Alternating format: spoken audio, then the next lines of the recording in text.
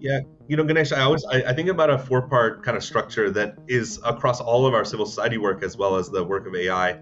And it's this transformation of data into information, information into insight, insight into wisdom.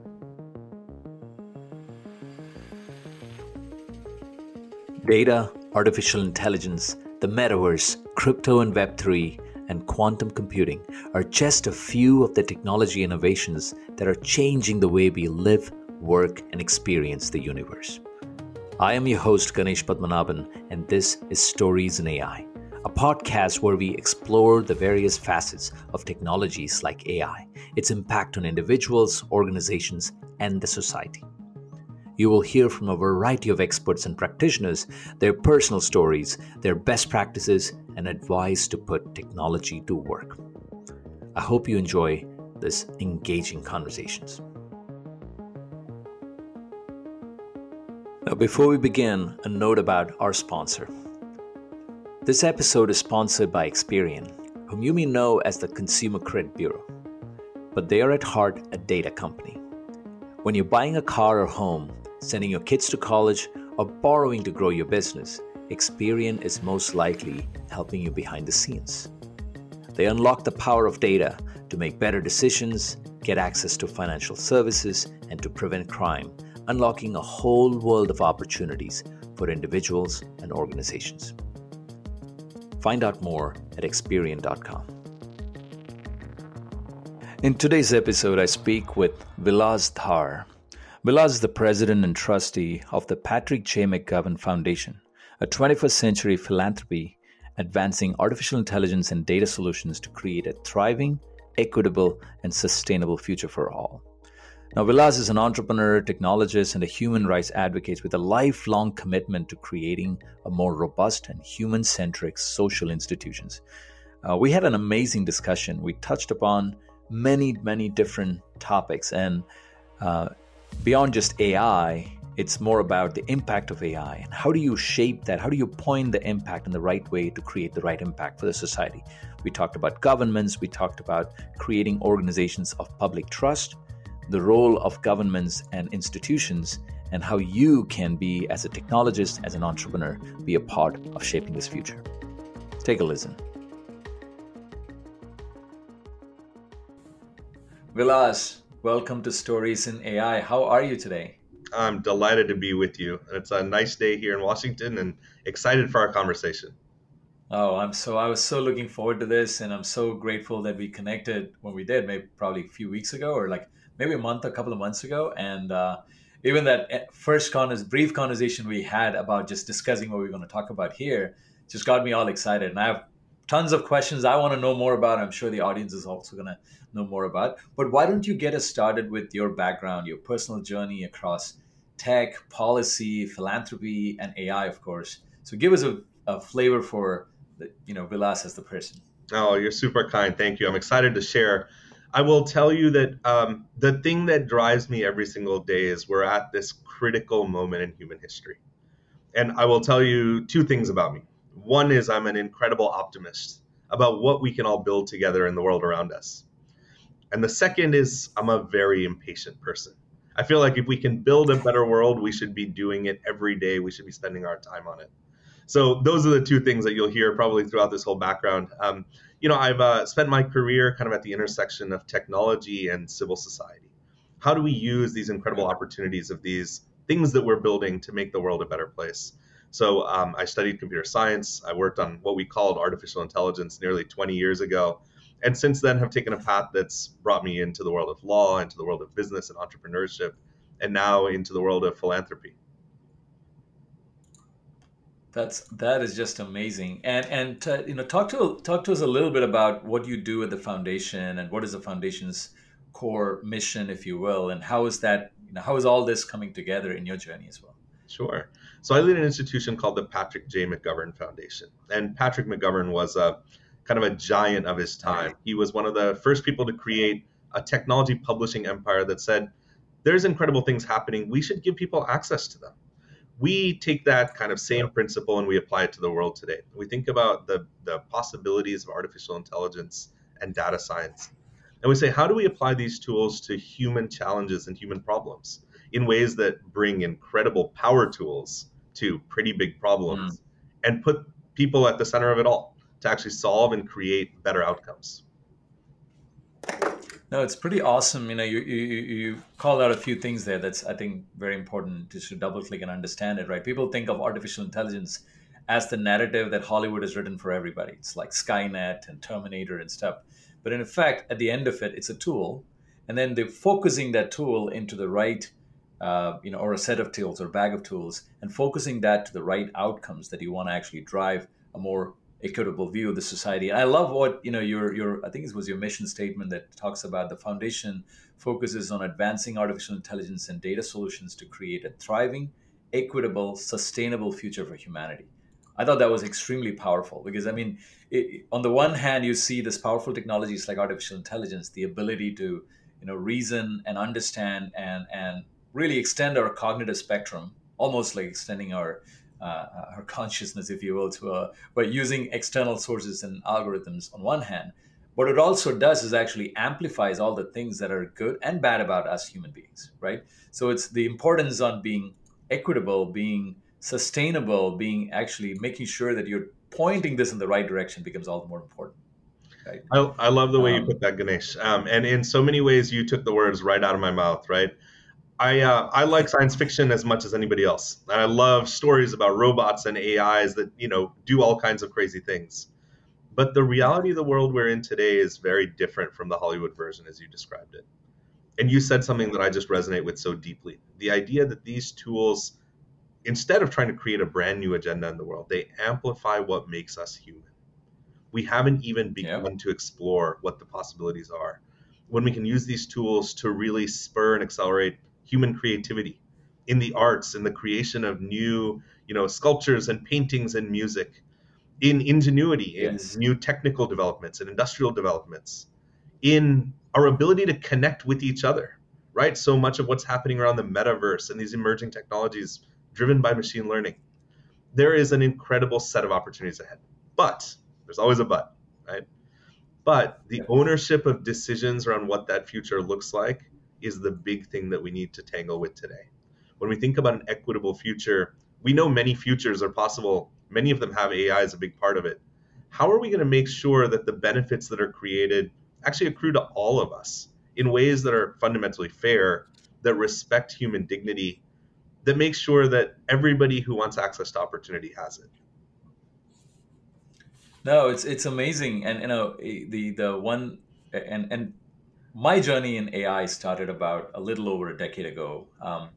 And one of the things that resonated for me was like I used to always hate doing anything that's mundane, and anything that I cannot automate really frustrates me. And I was always wondering, like, yeah, instead of just doing automating the simple tasks, I would rather be just honestly sitting and thinking about things, about how, at an abstract level, trying to solve problems and then go apply and focus on that rather than doing math or doing, calculations and stuff. So that was my origination, is like this was, if we really played this card right and building AI to be totally omnipresent and in fact even invisible, that these intelligent agents just sit in different parts of it assisting the human beings, what you're really doing, like you said, is amplifying the human potential, amplifying the human ingenuity and creativity, if you will. So that definitely resonated.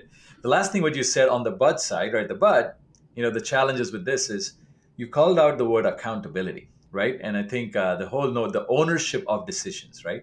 And I think it's a very nuanced thing because people tend to think of how do you do responsible AI? Oh, just make sure you have the right tooling in place to, understand bias and this thing. I'm like, no, it's bigger than that because it is still a tool that is an extension of somebody or some bodies or some organization's agenda, right? So the accountability doesn't really reside on the software piece. It's on the person who owns it, who builds it, who develops and promotes it. And that needs to be comprehended as a total framework, right? So I totally agree. And I think that's what also, when I did my background and research on the foundation and yourself, that really fascinated me because this is not a technology problem. This is a humanity problem aided and augmented by technology, right? Um, So Vilas, what is exciting in AI about you? What's happening in AI today that really captures your attention, imagination? Yeah. So, there's so much in what you said that I think is worth that conversation. But let me talk about excitement first, right? I led off with this. There is all of this incredible potential out there. And I could take you through a list of 100 different applications, each of which has the ability to materially change our experience in the world. From the use of machine learning around rapid creation of mRNA vaccines, right? New drug Right. discovery, the use of data systems to help governments. And this is one of my favorite use cases, understand across a population not just where acute health risks exist, like pandemics, but also these long term non communicable diseases. To say we can use machine learning to understand how we can go to a particular village or town and understand the behaviors that are leading to a higher rate of malnutrition among young children. We can do the Yep. same Yep. analysis on educational systems. We can say we can finally have granular tools that let us understand why some classrooms just underperform others. And much more importantly, develop the interventions that will go and change it. So again, as we look across this broad spectrum of challenges, in every single one, there's an opportunity for use. But where I think about that, one, of course, we should continue to spur the creation of these new interventions. But we also have to move out of a world of pilots and move into a world of products. Mm. And again, this is our unique positionality as a civil society institution, is when we look at all of these incredible interventions and we say, particularly in the private sector, the amount of research funding that's going into build these products, there's a great opportunity to bring those over and say, let's apply them to populations around the world that are at risk and vulnerable Mm. as well. No, it's pretty awesome, and what in many ways what you've described about we want to move from pilots to products is a representation of where the overall broader AI market is, right? I mean, if you really think about it, 5, 6, almost 10 years ago, when everybody started on this journey, organizations started doing with, hey, I'm going to do AI. It was all about just building a machine learning model to do some prediction from some set of data and then calling it done, right? And that, at best is a pilot. And in today's world, that's even not a pilot, right? Because then you start understanding, like, hey, how does this become a system that is driving a semi-automated or fully automated decision framework, and this becomes an augmentor to actually just push that through.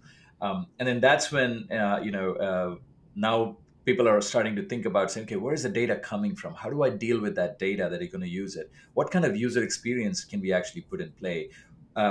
What kind of governance framework do I put in to actually show that? So that totality of how does this AI or the model, which is a part of a larger ecosystem of technology stuff and humanity stuff, if you will, come together to solve a problem, that becomes more productized and product oriented, right? Yeah, Um, Ganesh, I always and I think about a four-part kind of structure that is across all of our civil society work as well as the work of AI. And it's this transformation of data into information, information into mm, insight, insight into wisdom. And I think you're absolutely right. Where we've been for the last 10 years is really figuring out that first part of it. How do we go from these massive sources of amorphous data and figure out how to turn them into information, the kind of thing where you can say, I can now engage with the behaviors that this data represents. That's something that yep. is incredibly important and it will itself drive massive efficiencies. But the opportunity that Yeah. exists now is to go from information to insight. And as you talk about Oh, decision making, a topic that we think about all the time, this question of how do we go from understanding how to define a problem to understanding what the characteristics of the problem are to then making the leap to saying here are interventions that might actually allow us to address it. That's where we are today. no, it's so incredible, and thanks for. I love that framework of data to information to insight to wisdom, because that's when it truly becomes ingrained and integrated into the civil society and what we do, right? And it truly becomes invisible. Then we don't talk about microprocesses anymore, right? Because it's embedded in the way how things are happening, right?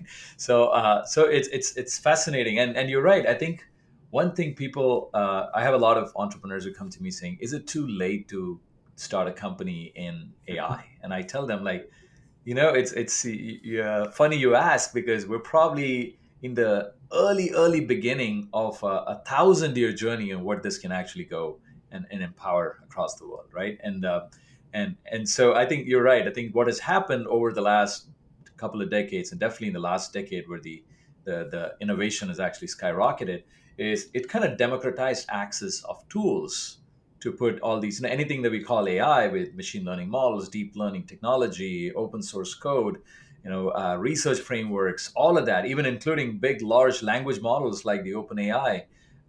So all of that is made it easy for people to start building with it, right? So in my view, right, when I think like an entrepreneur or builder, I'm like, this is the golden time to build companies and organizations and businesses and products that has much larger impact, because the building blocks are already there. You just have to figure out the recipe to solve a problem, right?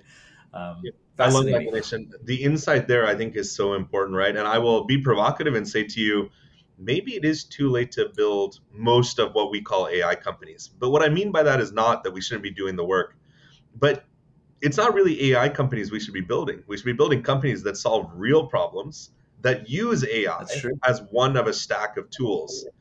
There will be a few I pure AI companies, and they're absolutely necessary to advance the basic infrastructure of the field. But we're ready now. We have enough tools that we can actually go out and begin to build incredible things that address each of these problems at scale. No, that's so true. So I totally agree. Now, we talk show about AI, we talk about AI, and there's all this evolution of things like crypto, metaverse. The technology spectrum has just widened so much, right? Started with just internet to, giving access and ubiquity to now all of these other things. How can technology in general and AI in particular be a force for good in Yeah. the society? I mean, what's your perspective on it? How can we shape this or point this to actually be a force of good? Yeah, I love this question because in so many ways we look across the last 20 years and we see the incredible advances in human welfare that have been driven by technology. But they've happened in a way, I think you described it earlier, in a de facto way. People building things, Yeah. letting them loose in the wild, and it's happening and happening well. But we're at a point now where we could take a moment to step back from the direct and active creation of tools and say, what are we trying to design for? I think a lot about a metaphor that I'll share with you briefly, that we have incredible technology innovation engines in our private companies, in our government funded research, in universities. And you think about how they do their work. And I use the analogy, they have amazing earth movers and tractors. They have cranes and steel, and they've been asked to build beautiful, shining skyscrapers.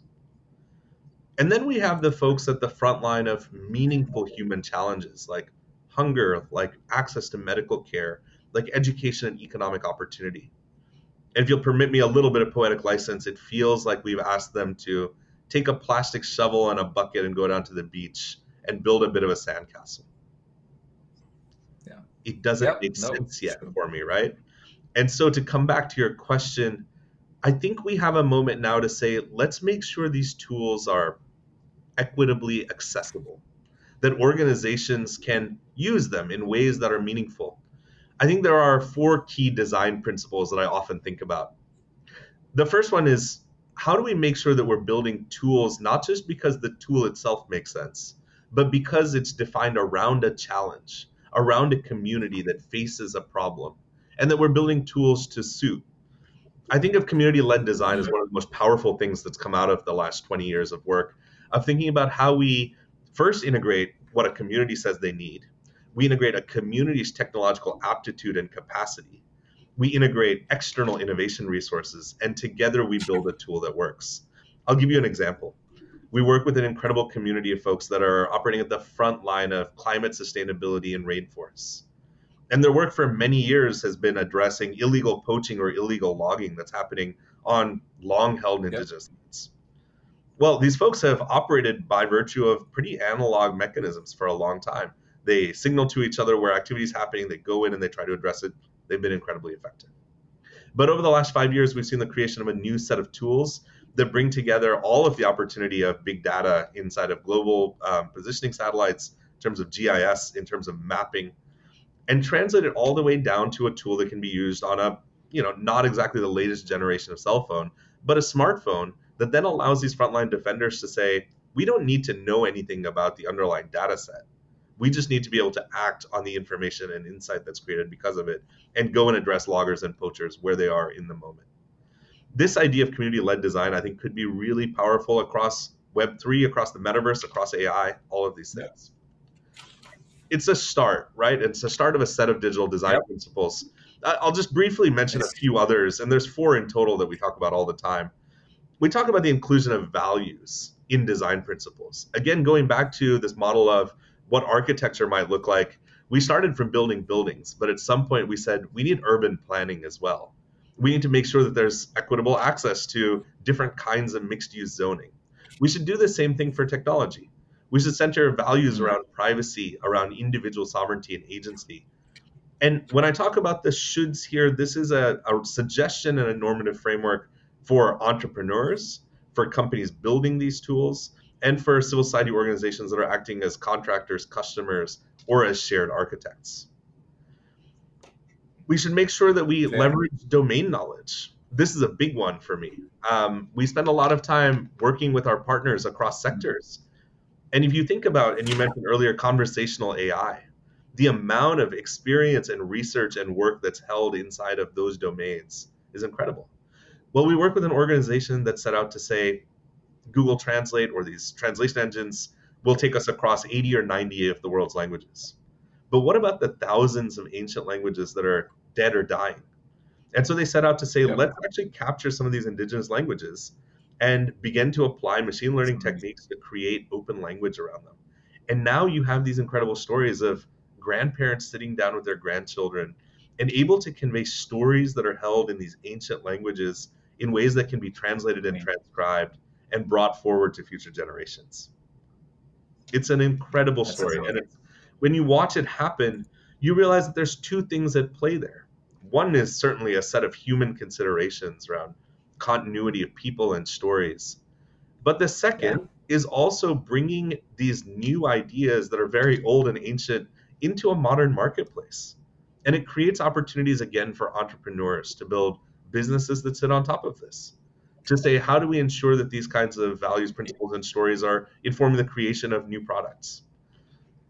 Yeah, I don't know who said this before, but I think somebody mentioned this comment. I'm maybe butchering it, but the insights for building the future is always in the past. Oh, I love that. It's very true, right? There is so much depth in the richness of history that we just look at it from now with the new tools, look at it from a new light, will open up a lot more creativity and opportunities.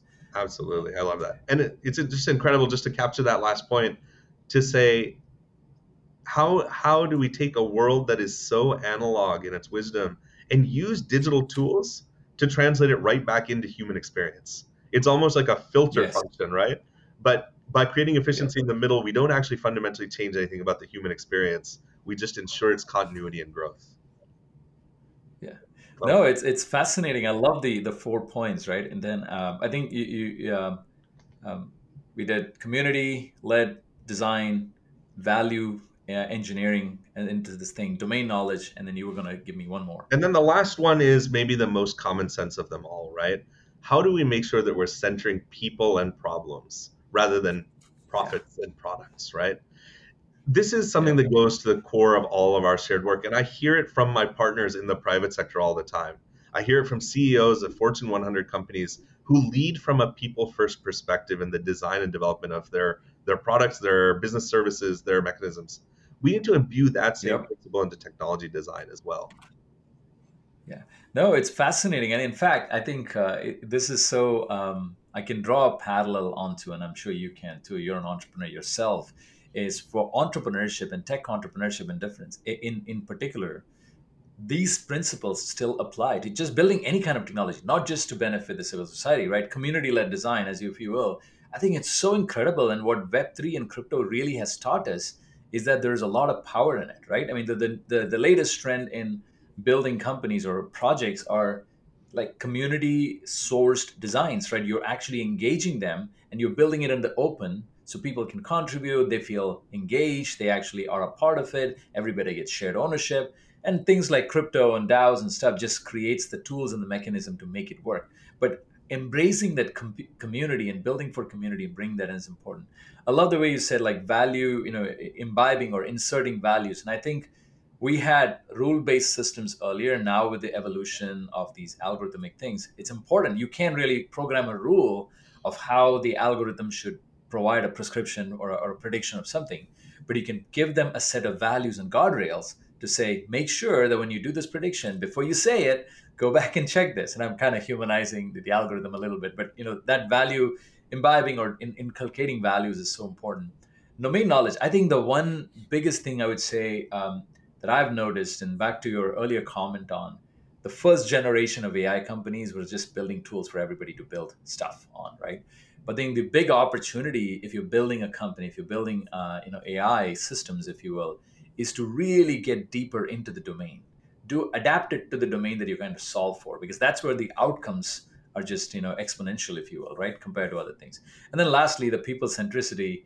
I think I couldn't agree more. I mean, you just basically gave the framework or the prescription for, hey, if you're building a company, you're building a product, you're building a project around this thing. If you just cover these four bases, you're in a really, really good spot. Right? Yeah, if we were in a poetic mood, we amazing. might actually call it an algorithm for algorithm design, right? These are the steps that you need to go through in sequence to kind of get to validating your outcome.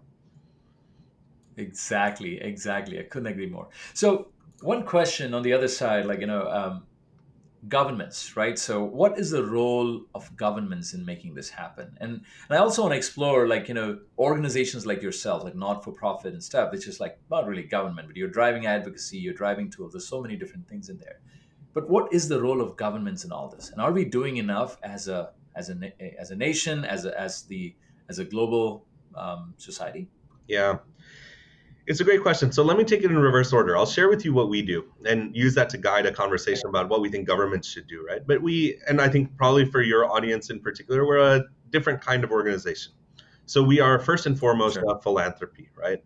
And in many ways, that feels like we are an organization that allocates public capital in the form of grants. But we're quite a different philanthropy. And what I say is grant making is in our top three priorities, but it's not the top one. Really, instead of being an organization of public capital, we're an organization of public trust.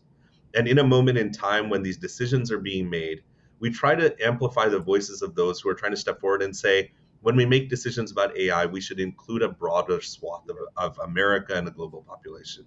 So we do that through a few mechanisms. The first, as I mentioned, is we make grants to nonprofit organizations to build and use artificial intelligence tools. And through that, we get to really understand incredible community-led efforts. I mentioned some of them earlier, and I'm happy to go back and share a few more. But the second thing we do is we also realize that simply providing money and capital to organizations and saying, go and use AI, that's not where the world is today. And so we've really invested in building an internal capacity of data scientists and technologists that can actually help organizations with direct service, to provide technical assistance to say, let's help you build data maturity inside of your organizations. There's a very clear analog, as you can tell, to our private sector advocacy as well, right? For many of the organizations out there that really want to use AI, they're not yet at the place where they can do it directly themselves. And we need to build these infrastructure pieces of support. And the third piece is we ask some fundamental questions around long-term transformation of society. When AI truly is pervasive, when the benefits of Web3 and Meta and the new technologies that'll come, what does it mean for fundamental questions about civic participation, about access to economic opportunity, about rights in data and rights in sovereignty? And so the work we do is to begin to ask the question, what are the new institutions we need to create as a society in order to protect the most vulnerable, but also, and equally important, to make sure that we're maximizing the opportunity ahead? So I'll take that last bit, I'll turn it into your question about governments. At the end of the day, we think governments are going to be the primary regulators of this space. Whether they are today or not, that is going to have to be a necessary part of our shared political compact. But in order to make that happen, there are some necessary precursors, right? The first is we need to begin having a common tech vernacular in our discussions with government. I'm sure we've all seen some of the recent congressional testimony, and for technologists in particular, it's been a little bit cringy at times. So we want to invest in sharing a learning journey for policymakers, for administrators, and for technologists to actually be able to say, before we try to have the conversation about regulation, how do we have a conversation about a shared basis of technical understanding? Super important. The second part is, in terms of policy, there's no other entity that exists in the world today that can effectively do AI policy. And so we're seeing the EU attempt to promulgate some new regulations. The US is putting together a new set of advisory boards. Other governments, and we talk regularly to them, are all trying to address this question. And we think there's a real opportunity for cross-border learning around what these policies will look like. And so, as a civil society organization, we're deeply involved in those conversations and trying to bring governments together. And the third bit, and we have to be quite explicit about it, is there is no funder larger than the government in terms of research and development of building these new products. Yes. And I think that we really need to come together as a society and encourage government spending on research and development for public use AI and data tools. That this shouldn't be something that's driven entirely by the private sector, that federal research and development dollars should be guiding this as well. No, I love that framework again. One of the things like on educate the common vocabulary, I couldn't tell you. I mean, that's such a, I wouldn't say easy, but like something that is so tactical that we can just, we have to do. It's almost an impossible thing not to do, right? Because if you don't do it, we're going to continue to see the same thing play out and on, because you're creating two different parts of the society, the technology haves and have-nots, right? Who have the understanding and do not have the understanding. So that's so important, and especially if you're in government and lawmaking and policy making. I think the good news is there's a lot of, you can see even the policymakers landscape. There's a lot of evolution, folks who actually understand or from this background are just being part of it. But we know we don't have term limits in Congress, so we still have a lot of folks who don't understand it. So that is amazing. I love the way you said that on the notion of the EU. There's opportunity for cross-border learning, being able to share and stuff. And if you really think about like the work Singapore is doing is actually way more advanced than even what EU is trying to do. Now, the one thing that I would say that you called it, they will play the role of a regulator, right? And it's interesting. Can they only be I'm gonna use a stick to make sure you don't do something bad, or can they also be the carrot person by creating those opportunities? And that's the last part, which is funding and R&D, right? And I think China, of course, if you the last almost a decade, if you look at their 5-year plans and 10-year plans and stuff, right? The R&D dollars that is going into, or yen that's going into AI specific research and development is just incredible, and I'm sure we'll catch up and we'll actually overdo that on our end too. But I couldn't agree more. I couldn't agree more. That's right. I appreciate that, and I will just I appreciate your nudge there, and I think that's a very fair point, that we should think beyond funding to think about positive incentives, right? And how do we actually create? And so here too, and I'll just share one last thing with you. I mean, we think a lot about, and we've made significant investments in supporting a workforce and an educational journey here in the U.S. that goes through a model that I think of as digital exposure, digital literacy, and digital mastery. The point is, it's not just congressional folks that we should be thinking about in terms of creating a common tech language. It actually should be a part of our core educational process so that we're building a citizenry that's able to engage with these topics. And at the same time, we should be lifting up and championing those people who are using AI for meaningful social progress. And so I think you'll see a lot over the next 5 years of awards and bringing that kind of incredible innovation into the public space and saying these folks should be celebrities, these initiatives should be in the public eye, and we should be championing good work. That is amazing. I mean, and I couldn't agree more. I mean, and I've always been a technologist in my life, right? Been building companies, products, within companies and building companies and so forth. And being in AI, one thing I noticed, I think it was probably late 2020 is when it really hit me. Post-COVID, all the things that are happening and everybody's just turning inward because you can't go outside and turn outward. So everybody's turning inward and trying to find out. And one of the things that really, impacted me from what I was seeing I think it was Cathy O'Neill's book that I read that kind of gave that, which is about the weapons of math destruction, which talks about how you can use the data to lie, and you can shape it, and you're automatically skewed to actually exclude certain parts of the society and so forth. And I just take a step back and I looked at who was driving the AI agenda in 2020, and I was shocked. It is literally a handful of people, including top researchers, top dollars, and advertising budgets. I like to always joke that half of AI's research budget around the world is paid for by online shopping. and click through rates, because I Yeah, mean it's Facebook's yeah. research, it's Google's research, right? So, and I mean, very candidly, that the motivation for me to actually start Stories in AI was just to get that whole thing. How do you get more and more people into the fold and be a part of this process, right? And it starts by, as you said, educating themselves, being they're learning about it, demystifying it for more people, and then make it easily accessible for this. One of my most, I would say, the lovely outcomes of this that I really enjoy of doing Stories in AI, this podcast, is I get a lot of young up and coming folks who are in college or about to graduate or going from high school to college, reach out and say, look, this is great. I'm learning a lot of these things, because everywhere I go, I only learn the technical side of what it is, but I don't understand the impact of what that technology really means. And you're helping us understand that. So those, and what I'm realizing is what Stories in AI is also building a community of those, really, energetic, young, hungry folks who want to contribute. I mean, we just have to give them the right direction. Say, here's where you got to point them to. This is the problem you solve. This is how you make the biggest impact with your life and for humanity.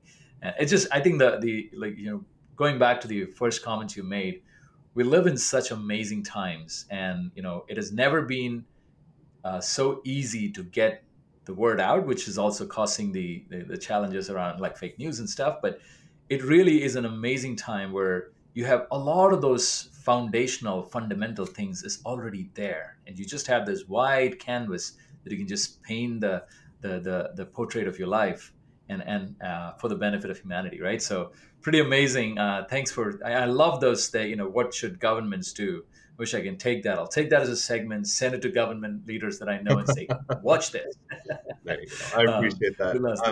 I like this, Ganesh, in our conversation. Since we have a common tendency towards poetry, but I love the way that you put that. This canvas that exists, that we are all co-creating and co-drawing on, and we get to make some real choices about what our future looks like, and that Yes. comes with an immense Yes. responsibility as well, right?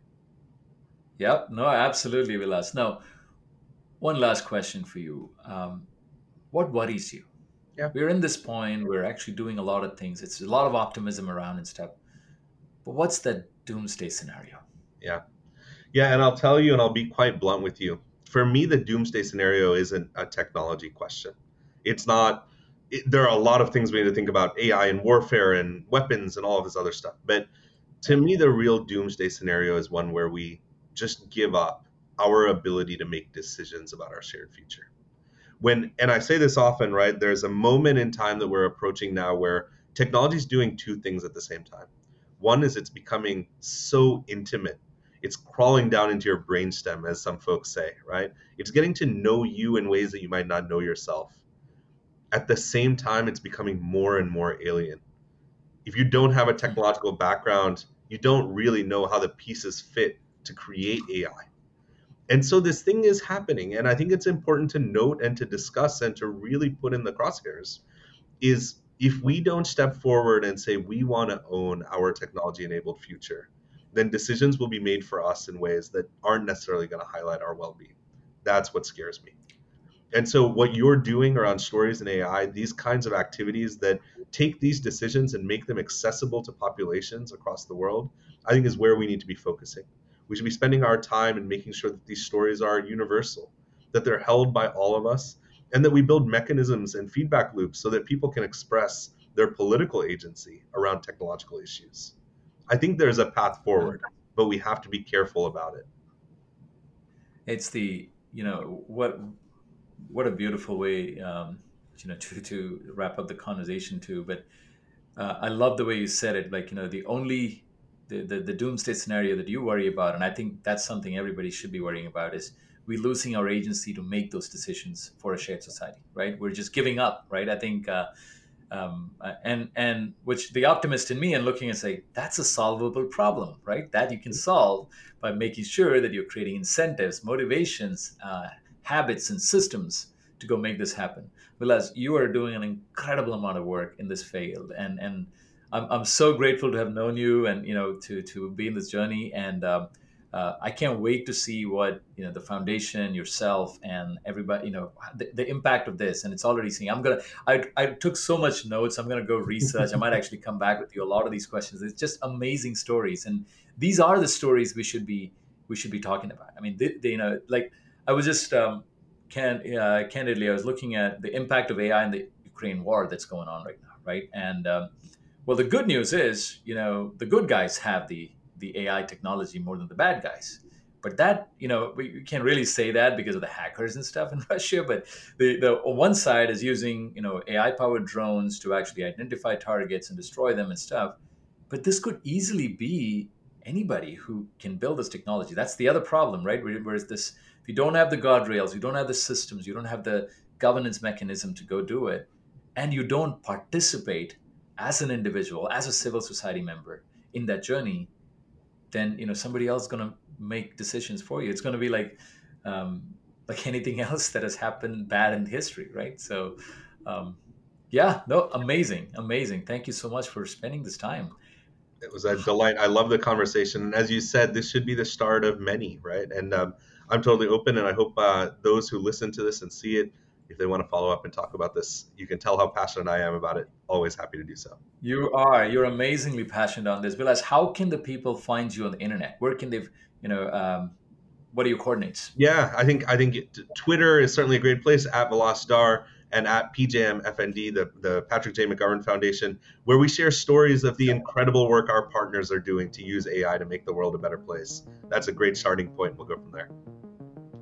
Amazing. Vilas, thanks so much for taking the time today. This was a fascinating discussion. Thank you.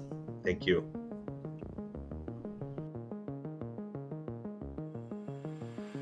I hope you enjoyed this conversation. If you did, I encourage you to do 3 things. Number 1, share with your friends and family. If someone else can learn from this, get inspired, and take action, they need to. Number 2, subscribe so you do not miss a single episode. You can do it at your favorite podcast location or at youtube.com. Number 3, let me know if you have any questions, comments, or ideas for me or my guests. And check out storiesinai.com to access show notes and more resources. Thank you for listening. See you next time.